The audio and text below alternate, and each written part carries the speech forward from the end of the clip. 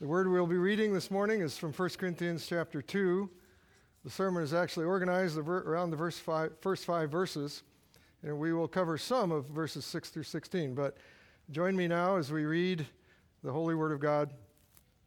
And I, brethren, when I came to you, did not come with excellence of speech or of wisdom, declaring to you the testimony of God. For I determined not to know anything among you except Jesus Christ and Him crucified. I was with you in weakness, in fear, and in much trembling.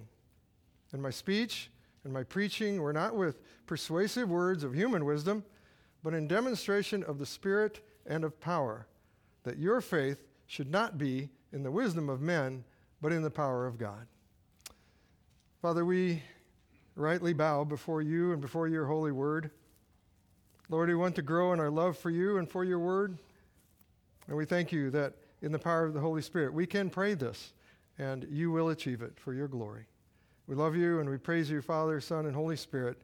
In the precious name of Jesus, amen. Well, 2 weeks ago, we looked at Acts chapter 17 and how Paul there in Athens, how he was very observant to the culture that was around him. He observed these things, and he was moved. Actually, his heart was moved. He was grieved because he saw all the darkness around him and the idolatry around him, and he spoke then. He spoke with boldness, he spoke with clarity and zeal and wisdom from the Lord, first of all, of who God is. God is the creator of all. And then he spoke about who man is to them.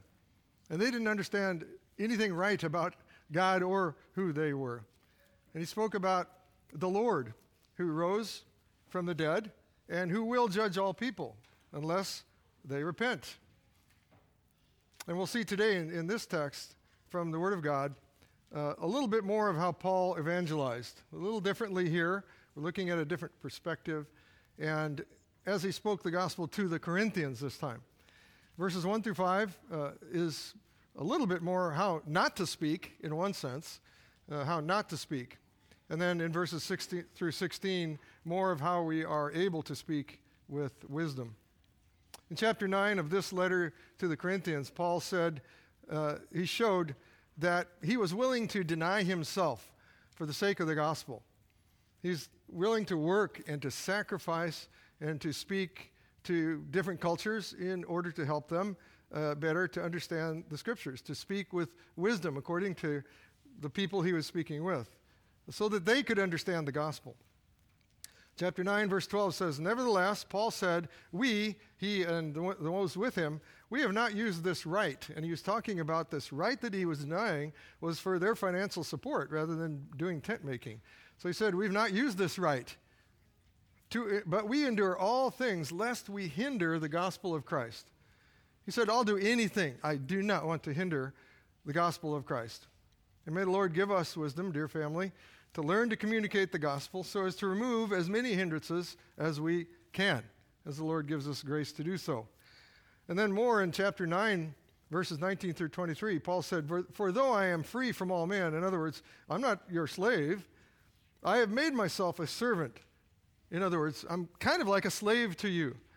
I'm humbling myself. He wasn't asking them also to adjust for him, to him. But he said, I have done this. I've become like a slave to you in a way that I might win the more. That was on his heart. He wanted to win people. He knew it was by the grace of God. And we too are servants to those that we seek to reach with the gospel.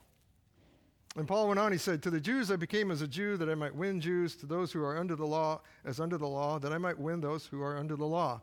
To those who are without law, as without law. Not being without law, he corrected toward God, but under law toward Christ, that I might win those who are without law. To the weak I became weak, that I might win the weak. I have become all things to all men, that I might by all means save some. And then he said, Now this I do for the gospel's sake. This I do for the gospel's sake. So he became all things that were allowable in the word, of course, in order to share the gospel clearly with different kinds of people, different cultures.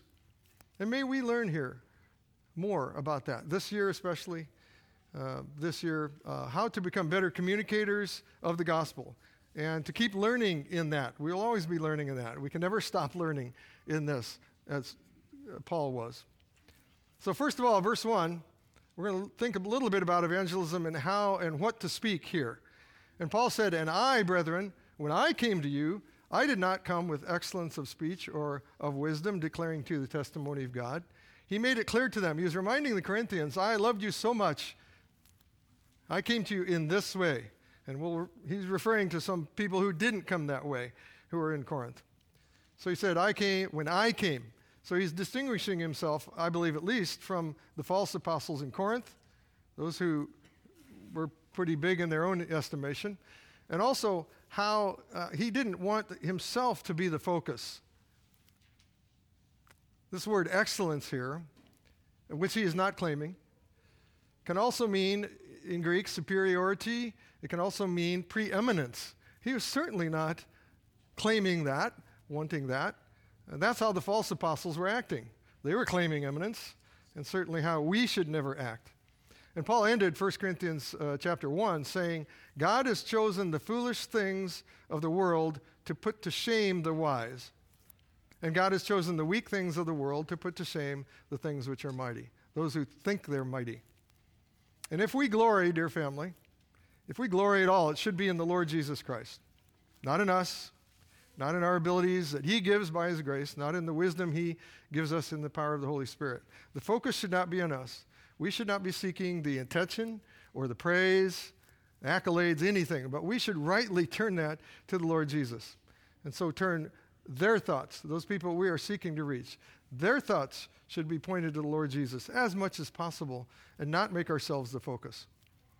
And of course, the Lord uses us. He uses our personalities. He uses the gifts that he's given us in this commission that he's given to us.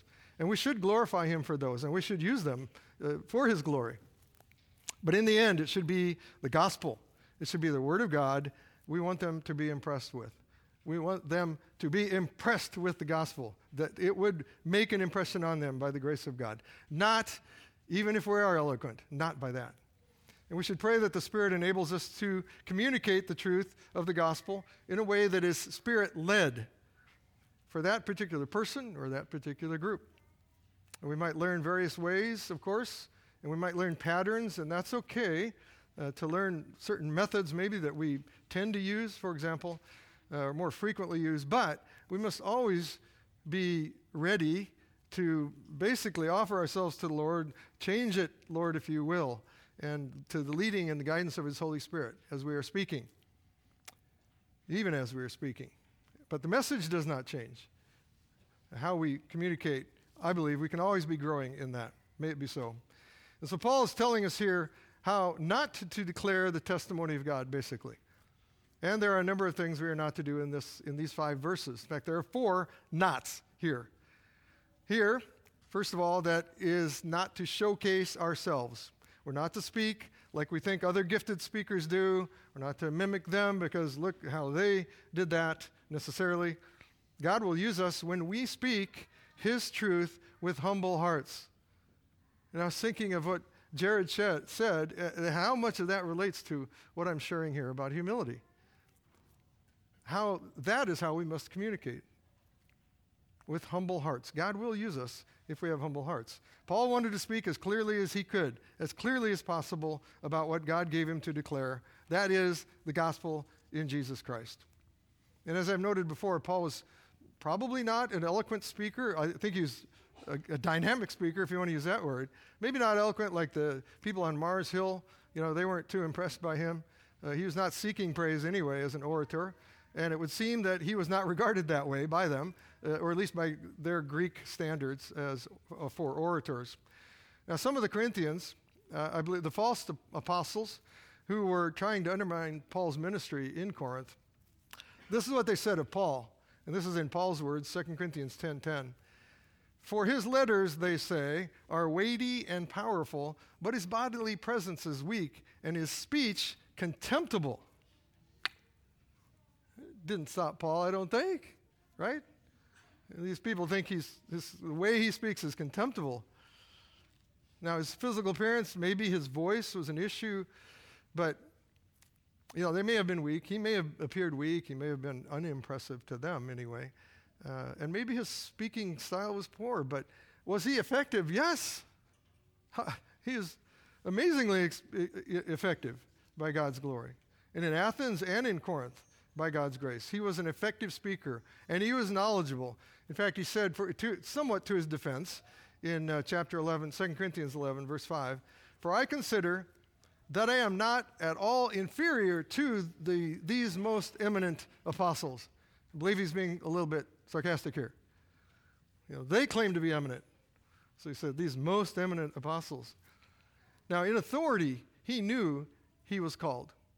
So he's certainly preeminent over them in that, and he's also certainly so in his love for them. He loved them dearly. And then he said, "Even though I am untrained in speech, yet I am not in knowledge." I am not in knowledge. And he spoke the truth of the gospel of Christ, using all that the Lord had given him, trusting that God would move hearts, as he wills, by the power of the Word of God and by the power of the Holy Spirit. Now, the Apostle Luke said of Paul and Barnabas, this was when they were preaching to Gentiles in Antioch, the big city, and almost the whole city had gathered. And the Apostle Luke said in Acts 13:48, "And as many as had been appointed to eternal life believed." They believed that. And we may feel untrained like Paul, but God will cause us to be effective for his glory. And this is as he measures effectiveness to reach those appointed to eternal life. God will use us. Paul also grew in skill.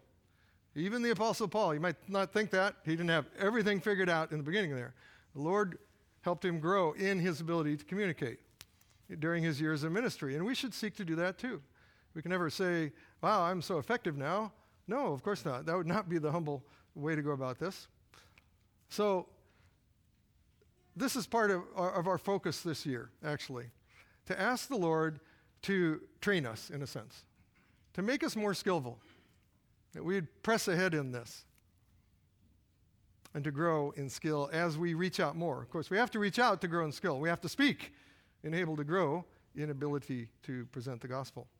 Now, Paul knew that his effectiveness and his power were not primarily because he had developed his speaking skills, and in fact, he avoided relying on rhetoric and persuasion, techniques of persuasion to bring people to Christ. And this is a verse that most every week I meditate on, if not every day, as I think of my ministry, the ministry God has given me here. 2 Corinthians 3, verses 5 and 6. This is what Paul said, not that we are sufficient of ourselves to think of anything as being from ourselves. Our sufficiency is from God, who also made us sufficient to be ministers of the new covenant. He will make us sufficient. God makes us sufficient to carry out his commands. He's commanded us. He's commissioned us. He knows we're not capable without his grace. But he will make us sufficient as we walk in the Spirit and take steps of faith to please him. And he's called us to speak. And as we obey, he will make us sufficient to minister. He will make us sufficient to share the gospel in ways that maybe we can't even imagine right now for us doing, because we haven't done it before, or we're afraid to do that. Now, the Pharisees recognized something about the disciples. They recognize, this is in Acts chapter 4, verse 13. And it says there, "Now when they saw the boldness of Peter and John," in other words, their effectiveness, they're amazingly effective, and the Pharisees were a little disturbed by that. And it says, "They perceived then that they were uneducated and untrained men," at least according to their standards. And it says, they marveled. They marveled. And they realized, this is what they concluded rightly, and they realized that they had been with Jesus. They had been with Jesus. And so their communication was such that they marveled at it. And we're not seeking for people to say that about us. But they will, I believe, and we will glorify God. He will be glorified. That even though we may be uneducated and untrained, he will use us. He will give us a boldness we don't think we have.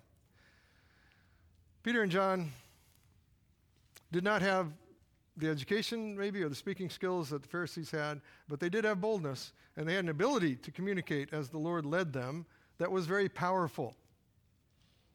It was very powerful, and that's what the Pharisees marveled at. Where did they get this?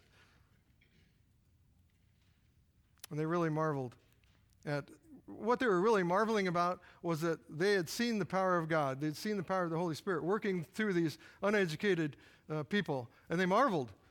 They were marveling, they didn't know so much, at the power of living God in these men. But Peter and John were powerful because they had been trained and because they had been taught by Jesus. In fact, they were powerful because they had been with him. They had been near him. And they spoke from that experience. They spoke from their relationship with the Lord Jesus Christ, and by the leading of the Holy Spirit, of course. And if we are to be effective, dear family, in communicating the good news, foundationally, we must be spending time with the Lord Jesus. We must be in his presence, enjoying him, growing and enjoy in his presence. He is our message. When you think about it, if you're going to go out and talk about who Jesus is, you have to know him. You have to delight in him. The more you delight in him, the more you'll want to speak. And our love for him and our salvation by his sacrifice will motivate us to speak to others. William Carey, this is a quote that Phil has often shared, and I will share it again. Expect great things from God. Attempt great things for God. And indeed, may we expect great things from God this year and going forward from this year. Because he is able to do all things. He's able to do anything. And we should pray that way. We should expect effectiveness and fruit as we share the gospel. Because we have been with him. We have been with Jesus. And may we attempt great things for God beyond what we have done in obedience to this commission that we've been given for the glory of God. We must take action in this. And we show our dependence on God in this great commission by prayer, primarily.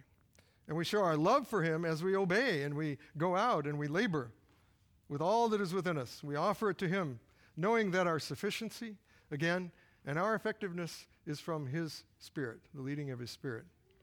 So let's be steadfast this year. And from now on, let's be immovable in our resolve to proclaim the gospel and to know that we're doing it together. You're not just doing this on your own. Let us be always abounding in the work of the Lord that we have been given, this commission, to testify to the gospel of the grace of God with growing wisdom, of course, with growing love for the Lord and for these people who are lost, and growing clarity also. And may we be like Paul when he was saying goodbye to the Ephesians before he got on the ship, and he was never going to see them again. This is in Acts 20. And he was told at that time that from now on, he's told by the Holy Spirit that persecution awaits you wherever you're going to go. And this is what he said. May we say it like this. None of these things move me. I don't care if I'm going to be persecuted in every place I'm going to go to from now on. Nor do I count my life dear to myself, so that I may finish my race with joy and the ministry which I received from the Lord Jesus to testify to the gospel of the grace of God. He was not going to stop carrying out his part of the commission. And he was willing to give his life, and he did, to finish his calling. And we, dear people, are commissioned to testify to the gospel of the grace of God, just as he was. And may we trust in the Lord to help us fulfill our ministry, to make us finishers in the ministry we have in this church and as individuals in this church. And that will likely come with some sacrifice. Well, verse 2 says, I believe, it tells us evangelism should come through our simple and our focused gospel message. Verse 2 says, Paul said, "For I determined not to know anything among you except Jesus Christ and him crucified." So Paul was determined. He had planned, he had determined and prepared. He was resolved to share the gospel in a very clear way, in a very focused way, removing all the hindrances he could. And that focused way basically was to keep the Lord Jesus the focus. That was his focus. One commentator said he believed that, this commentator believed that because of the relatively few results in Athens, which is where he was before he came to Corinth. So he came from Athens, went to Corinth. It caused Paul to maybe rethink how he was communicating, or he determined not to use eloquence or the same way of communicating the gospel as he did in Athens. At least in Corinth, he was changing this a little bit. He was communicating very simply. And maybe Paul did adjust his way of communicating some here in Corinth compared to Athens, but I believe his focus was always Jesus Christ and his death and his resurrection. Always. Calvin said, Paul does not mean here that he preached nothing except Christ, respecting Christ. I'm sorry, let me say this again. Calvin said, he does not mean here that he preached nothing respecting Christ except the cross. But that, with the way that the Greeks looked at the cross as utterly foolish, that Paul was basically saying, nevertheless, I'm still going to preach Christ crucified. That's what he's saying. It's like Paul is saying, crucified though he was, whether you like it or not, I'm going to proclaim him. That will be on my lips. And to others it appears foolish, but Paul knew that the crucifixion is part of the gospel message, and it is the wisdom of God to save us in that way. And the cross must be proclaimed, as does the resurrection. Those who didn't want to appear foolish, I think, maybe the false apostles, maybe they avoided talking about the cross because that was for criminals. It was a curse to hang on that. And so they were too concerned, probably, maybe, about what others would think of them. They wanted to be considered wise and educated. And this reminded me of some Christians when they create, to me, all sorts of strange explanations, bizarre things, really, I think, for the simplicity of creation in Genesis. So that maybe they don't appear unscientific, according to the so-called science of evolution. Well, Calvin also commented that Paul here decided not to use man's wisdom, spoken with great skill, because he had a certain desire. And this is what Calvin concluded.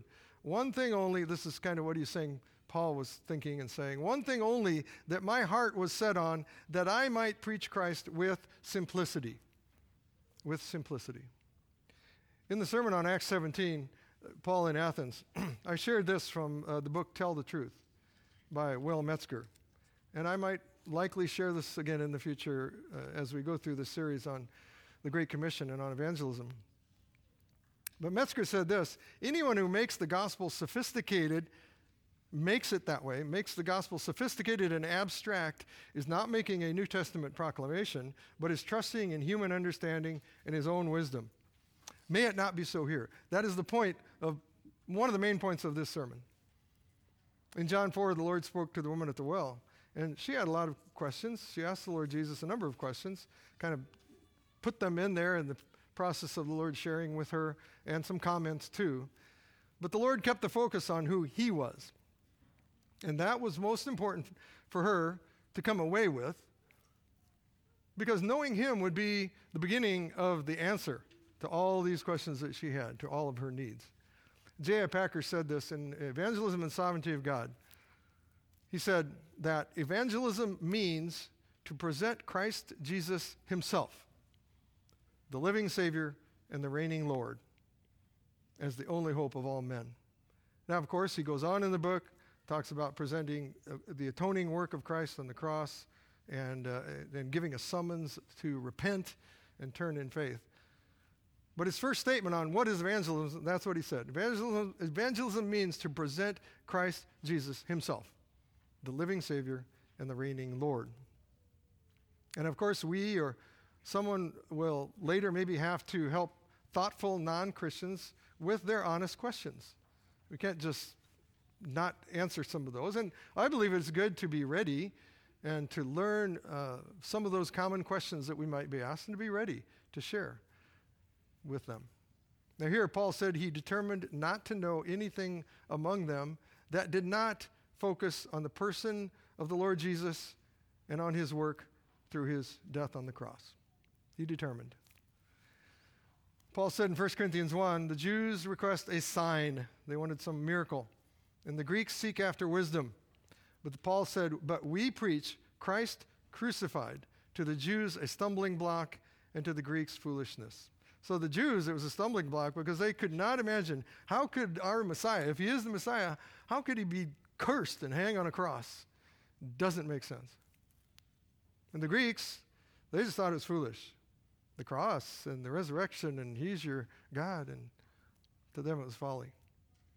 And we should fix it in our minds also as we speak with others, that our words, that our message would primarily be about our Lord and would point to him, that we wouldn't let it get too far down the road in any other direction. We should focus on who he is and his finished work on the cross and of the resurrection. In his prayer to his Father, the Lord Jesus said in John 17, I have finished the work that you have given me to do. I finished it. And what was that work? His work was that he gave his word to his disciples, and he gave his life on the cross. He finished his work. So when you think of Jesus Christ and his person, of course, we could take the next many hours of this day and months and years and focus on who our Lord Jesus is. You may not have that much time if you're sharing, but he should still be the focus. And we, praise God, have an eternity to think about and get to know our Lord Jesus more. But, for example, if you're sharing the gospel, you might say something about the Son of God. What does that mean? And that he is God. He is the Son of God and God, who came as a man. He was a real man. And he came and he died on a Roman cross in a cruel way, as someone cursed to pay for people under condemnation. And he's our mediator. He's our only mediator. And he's our Lord, and he's our master, and he's our king, and he's our savior. You can use any or all of those titles when you are sharing. And that could be a part of a gospel presentation because it helps us understand, or helps them understand, who is Jesus? I remember in Japan, if you said, do you know who Jesus is? Never heard of him. Where is he? They didn't know who he was. They never heard the name. I think maybe many in our culture are closer to that now than when I was younger. So some of these titles, excuse me, could be part of a gospel presentation with explanation. Now, one thing I thought too, as Phil and I were driving back on Friday, we reviewed a little bit, we thought a little bit about the book Gentle and Lowly, which you all have. And I got to thinking of how, I'm not sure how often I've shared that in a gospel presentation. The Lord who died on the cross, the Almighty God, came also as a man, and he was gentle, and he was lowly of heart. And he revealed his heart to us for a reason. He's gentle and lowly of heart. He humbled himself to the point of dying on a cross. For you, we could say. Now, you might not say this following passage from Colossians 1 to someone who you are sharing with, but knowing this, and you might, but knowing this about the person of our Lord Jesus can and should strengthen you. Colossians 1, verses 15 through 18. This always comes to my mind if someone says, who is Jesus? He is the image of the invisible God, the firstborn over all creation. For by him all things were created, that are in heaven, that are on earth, visible and invisible, whether thrones or dominions or principalities or powers. All things were created through him and for him. He is before all things, and in him all things consist. He is the head of the body, the church, who is the beginning, the firstborn from the dead, that in all things he may have the preeminence. He is preeminent. And then we should think about his work on the cross, Jesus Christ crucified, his work of redemption. And why did he have to die? And most people will wonder that. Why did he have to die?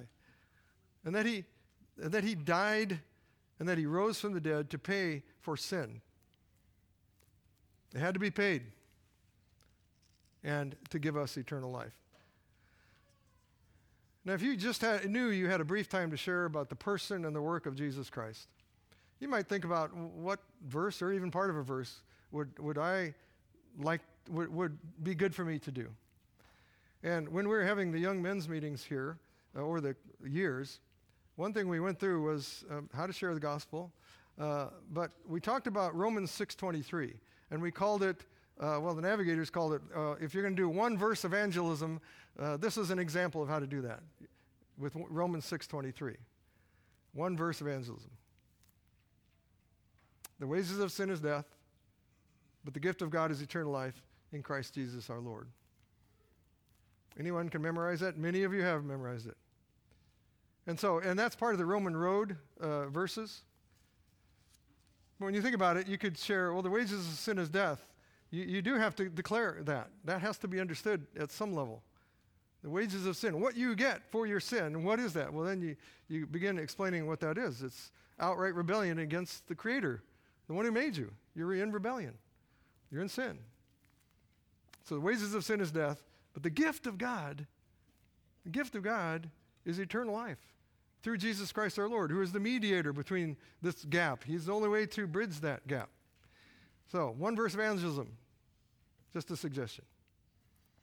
So our message, though, primarily is Jesus Christ and who he is and his work on the cross and his victorious resurrection to redeem his own people and to give them eternal life. And then Paul shares very openly here, very openly. He was not hiding anything with the Corinthians, so that they would know that the power of the word that he shared with them is not because of his strength. He is the messenger. Verse 3, evangelism must come and will be effective if it comes through our weakness and our humility. Verse 3, I was with you, Paul told them, in weakness, in fear, and in much trembling. Again, can you picture Paul this way? He was trembling. And we may understandably have been, or he may have understandably been weak physically and even somewhat discouraged after his treatment and his response in various other places that he had been. But he pressed on in faith and he admitted his weakness. He admitted them, which would, he knows, glorify the Lord and would demonstrate the power of God, not his own strength. Paul openly said he was weak to the Corinthians here.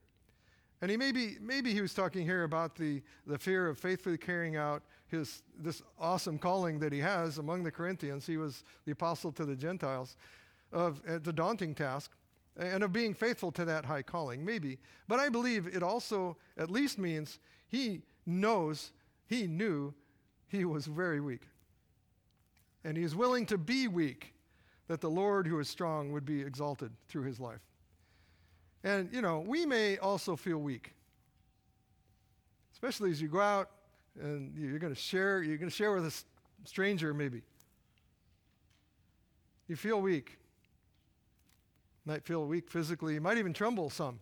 That's okay as you share the word. I remember some of my first times when in the dorm and my voice was so dry, I basically almost couldn't speak because I was so nervous. And I was sweating, and my hands were wet, and I was wishing, I wish the moisture was in my voice, not on my hands and on my body. But it was the opposite of what I wanted. But I still spoke, and God gave grace. And that is why we must pray every time we share the word. And it might be very brief, might be in your mind, oh, Lord God, please give me grace and strength. And that is why we also must prepare. And we must keep growing in readiness. One of the intentions of these 4 or 5 meetings, maybe the first one being on March 19th, is that we'll help each other in this and encourage each other to be prepared. We may still be fearful sometimes, but God will give us grace to speak. And it is wise to remember that he is our strength and his word is powerful in the Spirit when we don't feel that way. It's almost healthier to feel that way. And it's okay to know that you are weak and even fearful, but that is no excuse, of course, not to speak. We have a message that we've been commanded to give, and we have to speak it. In fact, in the kingdom, your weakness is when you will rely probably more fully on the power of the word and the power of the Holy Spirit to guide you. You won't make assumptions that I can do this thing. You'll be stronger because you are relying on his strength. And, of course, it is also wise to consider what specific weaknesses you personally have in this task, this mission to proclaim the gospel. And then work to alleviate that. We can help each other in that. To alleviate as many of those weaknesses as you can. Anything that might hinder the gospel, like Paul like I shared earlier, Paul was seeking to do. Not whatever might hinder you from presenting the gospel. Now, it could be, you might think, well, what are those? Well, one could be, I don't know enough. I really doubt that in this congregation. Every little one in this congregation knows enough of the gospel to share some of the gospel. But, okay, maybe it is knowledge, and you can read more. There's many good resources out there. And you can ask the Lord to help you to grow in that knowledge. And again, as a congregation, we want to do that together. Now, it might be skill. I say, well, I don't have skill like this person over here. I don't know, I haven't as many verses memorized or whatever. But basically, then, you can practice. We need to practice. And yes, some memorization is needed. And it might be fear. I'm so fearful. I don't know how to deal with it. And in that case, I would say we need to cling to the promises of God. We need to claim them and go out and do this in faith in the promises of God. And we should give thanks for those areas. There are some areas maybe we can't change. And give thanks for them, because God will be exalted even in those. Praise God. In 2 Corinthians 12, this is when the Lord said to Paul, in response to Paul's prayer for relief, he had an affliction, and I believe he felt that was hindering his ministry. So he asked this of the Lord. But the Lord said, you know what he said, my grace is sufficient for you, for my strength is made perfect in weakness. My grace is sufficient. And Paul responded, well, in a sense, if that's true, then I will most gladly boast in my infirmities. And Paul, we just saw he did that. He said, I was weak, I was trembling in front of you. It's almost like a boast. That the power of Christ may rest upon me. He wanted the power of Christ to rest on him, and he knew that it would be by admitting that he is weak. Boasting in ourselves outwardly or inwardly is very foolish, and it weakens us. It makes us weaker and less effective in carrying out this commission. And even if we are gifted to speak, we should never present the gospel in pride.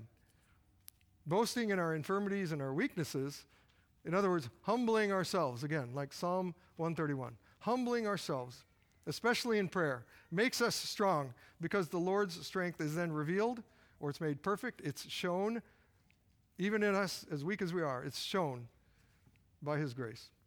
He who humbles himself will be exalted by the Lord, and the humble will be blessed by God's grace, and the power of Christ will rest upon him. If you want the power of Christ to rest upon you, as all of us, as we go out to share, let's pray. Let's pray for this. Let's pray for our understanding of his sufficiency. And then he says, therefore, because the Lord's grace and power are shown and expressed in my weaknesses, he said, therefore, I will take pleasure in 5 areas of weakness here. In infirmities, reproaches, needs, persecutions, and distresses. He said, I'm going to give thanks for these, really. I take pleasure in these, he said. He could actually be happy with all of these things, knowing that that is when the strength of Christ through the Spirit can work mightily in him and bring glory to God.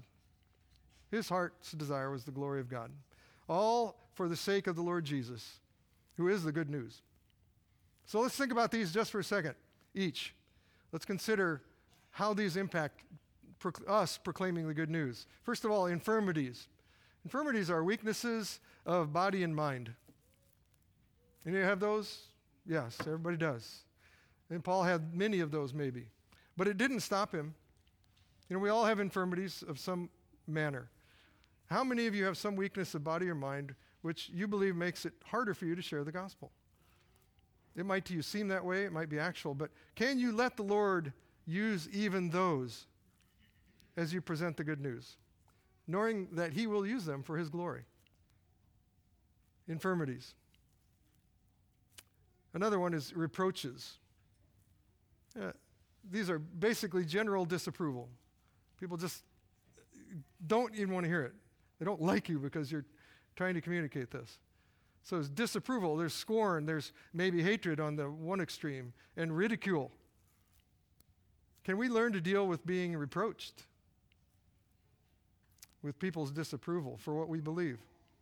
And then use that to learn and to grow stronger, and not allow being reproached in any way to stop us from presenting the truth of the gospel.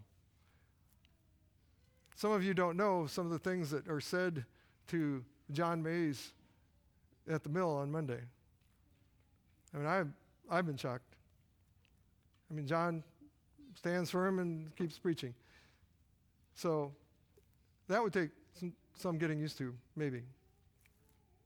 But God can give grace. Okay, needs. This is some kind of a necessity. Maybe it is more time to study. Maybe it's more verses memorized. Maybe you need more courage and more boldness, more something. Well, let's claim and act according to the promises of God. Philippians 4:19, my God shall supply all your need according to his riches in glory by Christ Jesus. Philippians 4:13, I can do all things through Christ who strengthens me. And do you have a need? Do you have a legitimate and actual need that stops you from being involved in the Great Commission? Ask the Lord to supply. He's the one who supplies and meets needs. And then in persecutions, those are verbal and maybe physical hostility, even attacks. Now for us, I believe that is mostly the fear of that right now. The likelihood for actual persecution in our country, or for us, has been slim here for most of us, for most of our lives. But if they come, are we ready? Can we be prepared to rejoice according to Matthew 5:11? Blessed are you when they revile and persecute you and say all kinds of evil against you falsely for my account, for my sake. And then distresses. These are anxieties. You're distressed. You're worried. You're concerned, maybe for yourself, but also for others. Like Paul. Paul, I believe, had concern for his colleagues who he's with, he loved, and with his church family. But do we allow our worry about negative responses to the gospel to hold us back? Is that holding us back? Dear fellow ambassadors, may we learn to deal with our weaknesses and negative responses by faith for the sake of Christ our King, knowing that the power of God will work in us and in those that we are communicating with. And may the testimony be here on earth and in heaven that the strength of the Lord was revealed through us in our weakness. May it be so. That his word will go forth even more powerfully than that the gospel will go forth through us in all our weakness, that God will receive the glory. In verse 4, I believe that evangelism, our speaking and our preaching, really, this is the main point of the sermon, must be in the Spirit. We must speak in the Spirit. And Paul here was speaking referred mostly to the message of the gospel. Speaking, and then the preaching was the way he communicated it, the way he presented it. So, Paul said, may my speech and my preaching were not with persuasive words of human wisdom, but in demonstration of the Spirit and of power. So Paul chose, again, not to use the methods of persuasion or enticement that many in his day did through their rhetorical skills. And some evangelists in our day do. And I thought of televangelists came to my mind. Those who can use words very powerfully as far as men go. Now, Paul shared the gospel in a way that demonstrated the power of the Spirit, and we must do that also. Now, how do we do that? How do we demonstrate the Spirit and the power of God? It is by speaking of the wisdom of God, that is Jesus Christ, by the wisdom and the power of the Holy Spirit. Notice that evangelism is a command of the Father to speak of his Son in the power of the Holy Spirit. It's by presenting his powerful word, again, in humility, asking the Holy Spirit to enable us to speak. And we should probably never launch out on a ministry, a time of ministry without prayer. I don't think we ever will, but we shouldn't. And pray that God would open the hearts and eyes of those we are speaking with. So primarily, we demonstrate this humility and we gain this power by prayer. And then by opening our mouths with the truth of the word. And as we saw above, Paul's very defects, whatever they were, demonstrated convincingly that the power of God was not of him. People were convinced because the Spirit took what Paul said and then saved those appointed to eternal life.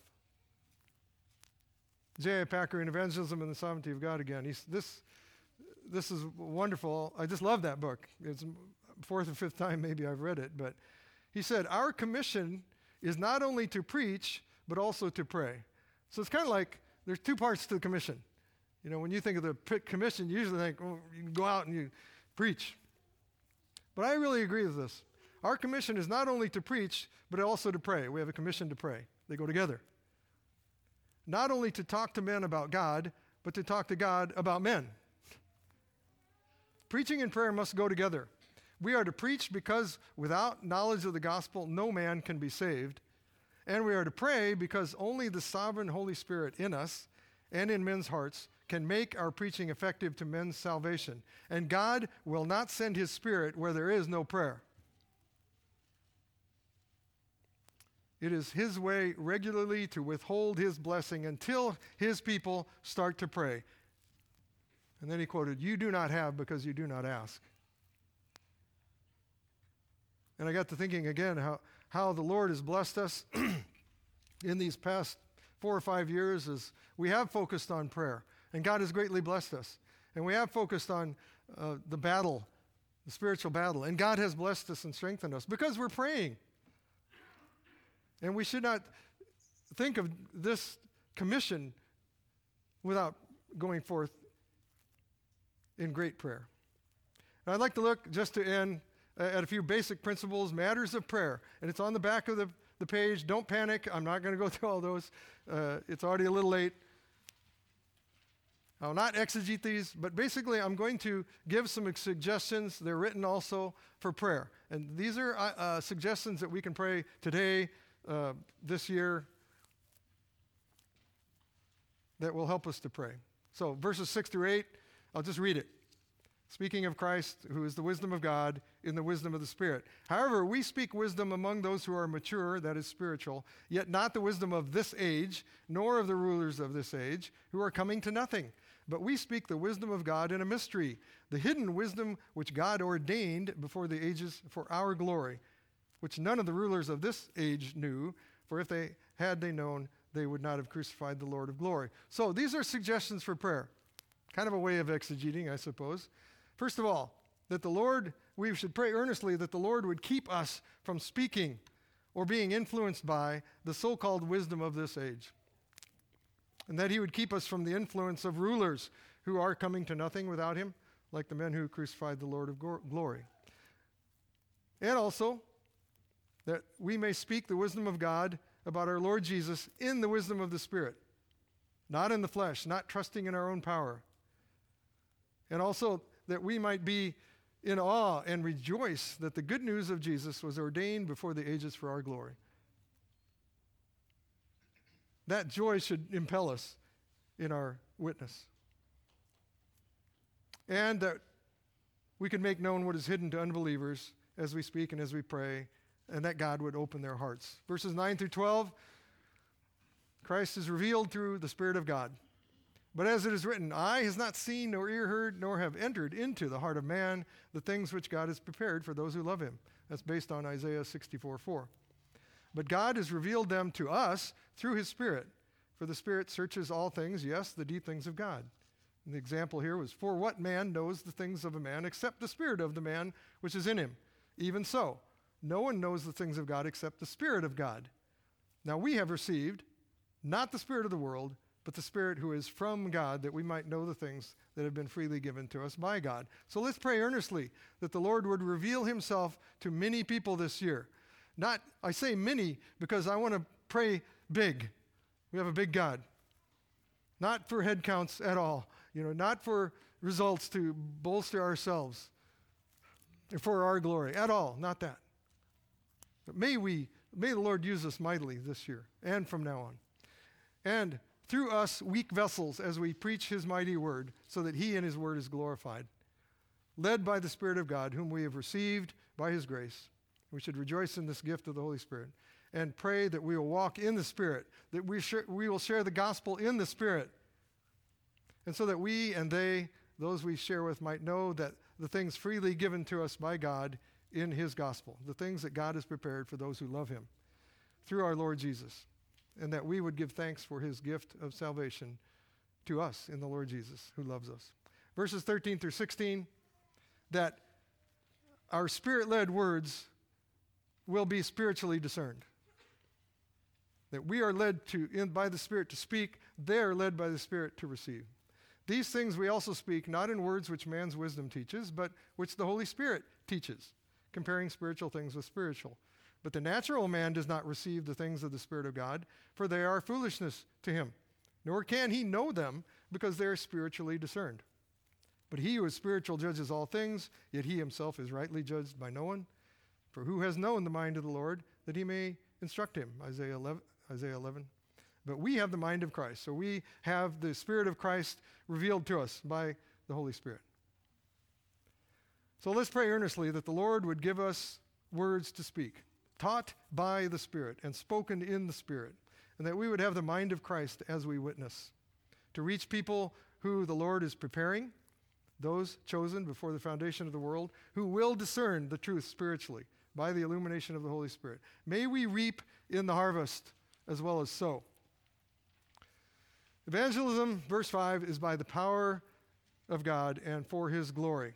Verse 5 says that your faith, he's talking to the Corinthians, and for us it would be those we are speaking with, that their faith should not be in the wisdom of men, but in the power of God. Paul's desire for the Corinthians, and our desire for those with whom we speak, is that their faith will be in Christ, in who he is and what he has done. And that as we share the good news, our speaking will focus on him, as we rely on his Spirit, on his power. And those who then come to him, if they do so when we speak or through others later, maybe in heaven we'll know that, will cause those who have shared the gospel, those who have shared the gospel and the ones given new life through the gospel, to glory in him. He will receive the glory.